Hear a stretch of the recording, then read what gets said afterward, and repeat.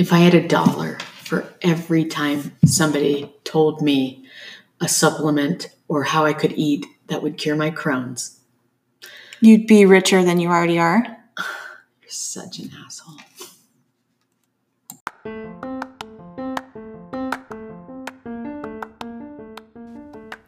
Welcome to The Right Side of 40. I'm Kristen. And I'm Amanda, and we're here to redefine middle age. Together, we formed the Bougainvillea Vine.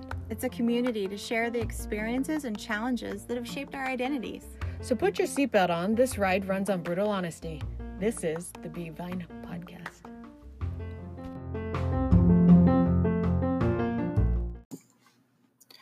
Kristen, what is Crohn's? Crohn's is a disease that affects your digestive system. It is inflammation in your digestive system. It is when your immune system thinks that something is wrong with you and it attacks itself. And it's that causes inflammation. So are those autoimmune diseases? Yes, it's an autoimmune disease. It can represent anywhere in your digestive tract. You can have ulcers in your mouth. You can have inflammation in your throat. It can go all the way through your intestines, into your bowel. It can start in one area and spread, which is kind of what mine has done. It's sort of hard to diagnose, and we'll talk about that. But essentially, it is brutal to live with. Most people with Crohn's have severe diarrhea, bloody diarrhea, because your digestive tract is inflamed in some place and you will have blood in your stool. Mm-hmm. Is that how you just found out that something was wrong? What brought you to the point where you realized something's wrong? Well, ever since I was a small kid, I used to get canker sores really bad. Mm-hmm. You know, canker sores. Sure. Hurt so bad. I would get 9, 10, 11 of them in my mouth at the same time. Oh my. As a little girl. And I would bring it up to the doctor, to the dentist, and they would say, oh, it's, maybe you have the herpes virus, because canker sores and cold sores can be one and the same. Mm-hmm. Or maybe it's due to stress. They could never really pinpoint it. So the dentist used to give me magic mouthwash, which is a rinse that numbs it. But it's still torture to live with. And then moving forward, when I was in my 20s, I had blood in my stool. Mm-hmm. And it was a lot and to scare you. And I still have canker sores my whole life. I just kind of think that's a thing, right? So I go to the doctor. We do a colonoscopy. My colonoscopy is normal. Mm-hmm. Crohn's is not brought up. And I go on down the road. So it wasn't until actually a year and a half ago that I was diagnosed. So 20 years later. Right. Wow. So you've been living with it that long. Correct. I've had issues with it the last 5 years. I've been in and out of doctor's office. I had one doctor say, it's your gallbladder. It's inflamed. We're going to pull that. And I was like, well, let's just wait. Mm-hmm. And I lost my appendix. Mm-hmm.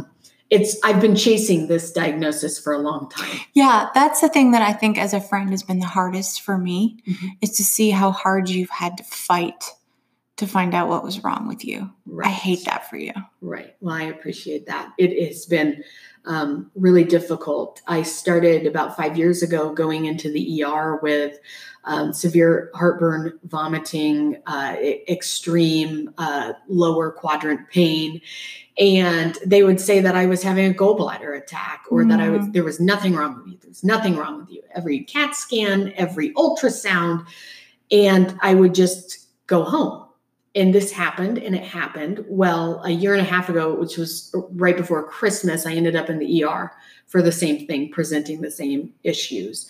And I had an ER doc out of nowhere that said, have you ever looked at Crohn's? Oh, wow. Finally. Just out of the, what if he wasn't on that night? I mean, and I said, no. He said, but with your canker sores and, your history, because I had a rap sheet at the ER. He said, you should look at Crohn's. You should get a GI doc and look at this. So that's what I did. That's where your journey started. Yeah. And just because you think you're on a diagnosis track doesn't mean you're going to get it. And I will tell you. Yes. So that was, I remember when you said I've been diagnosed with Crohn's, and my thought was like, okay, now you're going to, you know what it is, and now you're going to get better. That's what I thought would happen. 100%. And that's not been the case. So what happened to me, that was in December. In January, I saw a GI doc, and he said, let's do a colonoscopy and start at the square one and figure it out. And at the time, in your blood, you have inflammation markers. And an inflammation marker from 0 to 3 is normal. Now, let me tell you, at the time I was having, my inflammation marker was like in the 30s, which was off the chart. And this doctors kept saying, yeah, well, I really think it's the lab that's screwing it up. I don't know. You know, you might have Crohn's. So I get the colonoscopy, comes back. I have my ileum, which is your small intestine, is completely inflamed and has scar tissue. And he's like, okay, well, you've got Crohn's. All of your markers test positive. And but I'm not really sure that we should really attack it at this point. And I don't know what he was thinking. I don't know if he was doing his own thing, whatnot. But by then it was March, and my inflammation marker was going into the 40s and was climbing. And what I needed was not what I was getting. So finally, I said, I have to have another doctor. So I went back, which was really hard because in Bozeman, there's only one, GI practice. Yes. So I basically got reassigned to another doctor, and she was amazing. So that's the thing, that's a really important point that I hope our listeners touch on, is the fact of how you have to fight for your own healthcare. You are your only advocate. And especially when you have something that people can't put a finger on and say, there's no diagnosis, that everybody has the same thing. There's no cure. Everybody's different. You really have to trust yourself and say, no, there's something wrong with me, and the treatment that you are giving me is not working. And there's no shame in going and getting another opinion. Yeah, it's so important. So this individual, we redid, I had a scope of my mouth and throat and stomach. And she came back and said, we're going to hit this thing and we're going to hit it hard. And my inflammation marker at that point was, I don't know, in the 70s. It just kept going. And I felt terrible. Stomach cramps, blood in my stool, vomiting blood. It's a terrible, every disease is terrible, but it's a terrible, very uncomfortable disease to have that is really hard to treat. And there's been times where you've said to me, it's not as if my arm's broken. And so I have this right to be in bed for weeks. Right. And I know that's been hard for you, that it's not something that we can see, or that you can take a pill and be better. It's something you have to learn to live differently with. Well, the funniest, or not the funniest thing, but last summer I was in bed for about 4 months. I was fighting to get on Humira with my insurance company, which is a whole other podcast. I was so sick, and here I pay top dollar for private insurance. And my insurance company was saying, yeah, but maybe you should try this. It's cheaper, and so I had to fight. And literally I was in bed sobbing every day, and I could not get the help that I needed. So I get the Humira. I start a regimen, and things don't get better right away. It's a process. And the things that you have this disease, and people say, oh, well, you look great. Right. You look great. How right. can you, so it's really. Your hair's not falling out. You're not purple, right? You look like you should be fine. And, and that's a hard part about this disease. It is such a hard part. And I am so lucky that I have an amazing husband, because he not one time rolled his eyes at me. Because what was happening to me last year was when I was in the thick of my, I was in a flare and I was trying to get a hold of it. And I thought, man, I used to be this person, this totally different person. I ran 50 miles a week, and my husband and I traveled, and And fast forward to I'm in bed, sobbing all the time. And this man is probably thinking, who the hell did I marry? Well, that just speaks to his character. Right. How wonderful he is. Right. And he's been amazing, but not only with Crohn's, a chronic illness, you'd have to deal with all of those issues, you know? Yeah. And I think it's so important that you tell our listeners how long your journey's been. So we're talking about a year ago, but now you've finally been referred to Mayo. Right.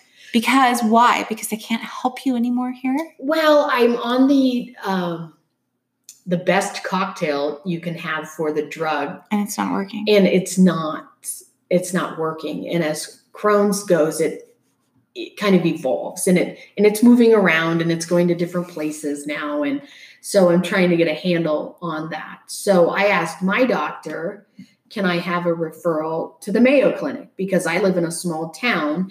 And one thing to remember when you're in a small town, no matter how good the doctors are, they've only seen a limited amount of cases of things. Simply because of the population. Yeah. So you, once again, had to stand up and be your own advocate and say, refer me to Mayo. It didn't come from your doctor. Right. Right. Refer me to Mayo. And she's great. And I love my doctor. Yes. It's just, she just hasn't seen a case like mine. Yeah. So there's a lot of guessing with medications and how you're going to react to things. So tell me about your Mayo experience. So my Mayo experience, I was super excited. I had, it started last February. I finally got my referral right before Corona hit. And I was so excited. I'm going to get to Mayo. I'm going to go see somebody that, maybe has seen specializes a case like mine. Yes. And then Mayo calls and says, this is an urgent appointment. We can see you in June. And I was in the middle of a flare and I felt terrible, but I was like, you know what? This is okay. Oh my. I'll wait till June. So then the pandemic is happening, right? And it's kind of funny, the pandemic, everybody had to live like I had been living. Yes. Yeah, it wasn't any different for you. Right. To quarantine. And then I get right to 10 days before June, and then Mayo says, we can't see you. We're not taking patients, because I was traveling from Montana to Scottsdale, and I sobbed. That poor girl on the phone that called to cancel my appointment. Anyway, she felt so bad for me that 2 days later she called back and said, I felt so bad for you. I asked the doctor if we could do a Zoom call, and he said yes. Which should be amazing. Standard. It should just be done. Right. But this whole, the coronavirus has really made doctors develop this virtual appointment it's wonderful. Situation. And that's been a positive thing that's come out of this mess. So then fast forward, I have my Zoom appointment. I talked to a really nice doctor who spent an hour on Zoom, asking me this, asking me that. And he has given me some hope. For the first time in how many years? 2. Well, I'm going on 2 in this flare. 2 years. Stuff. Finally gave you some hope. Yeah. Now, he said you have Crohn's, but you have another problem. I do. I have in my CAT scan from 2018, there was a mention about something called, and I'm probably butchering the name, sacroiliitis, which is like an arthritis that is in my hips and my back. And he is telling me that maybe I am being overtreated for Crohn's and I need to be treated for this specific thing. The hardest thing for me that since my diagnosis has been that I am a super active person, and I've gone from being super active to bedridden. Yeah, worse than negative, whatever that is. And it's been terrible to deal with. But I always think every single day before I go to bed, and this is so important, I think I am so lucky because there's somebody out there that is worse off than me, no matter what they have, whether they have depression or cancer or I have the resources to do everything I can for this disease. And it doesn't happen overnight. I mean, Crohn's doesn't give a shit what you have. But I mean, but I have the resources, and I have an amazing husband who has never blinked an eye about any sort of treatment I want to try, or, if we have plans and I can't go, or, it's huge. He just wants me to get better. And that to me is priceless. It is priceless. Yeah.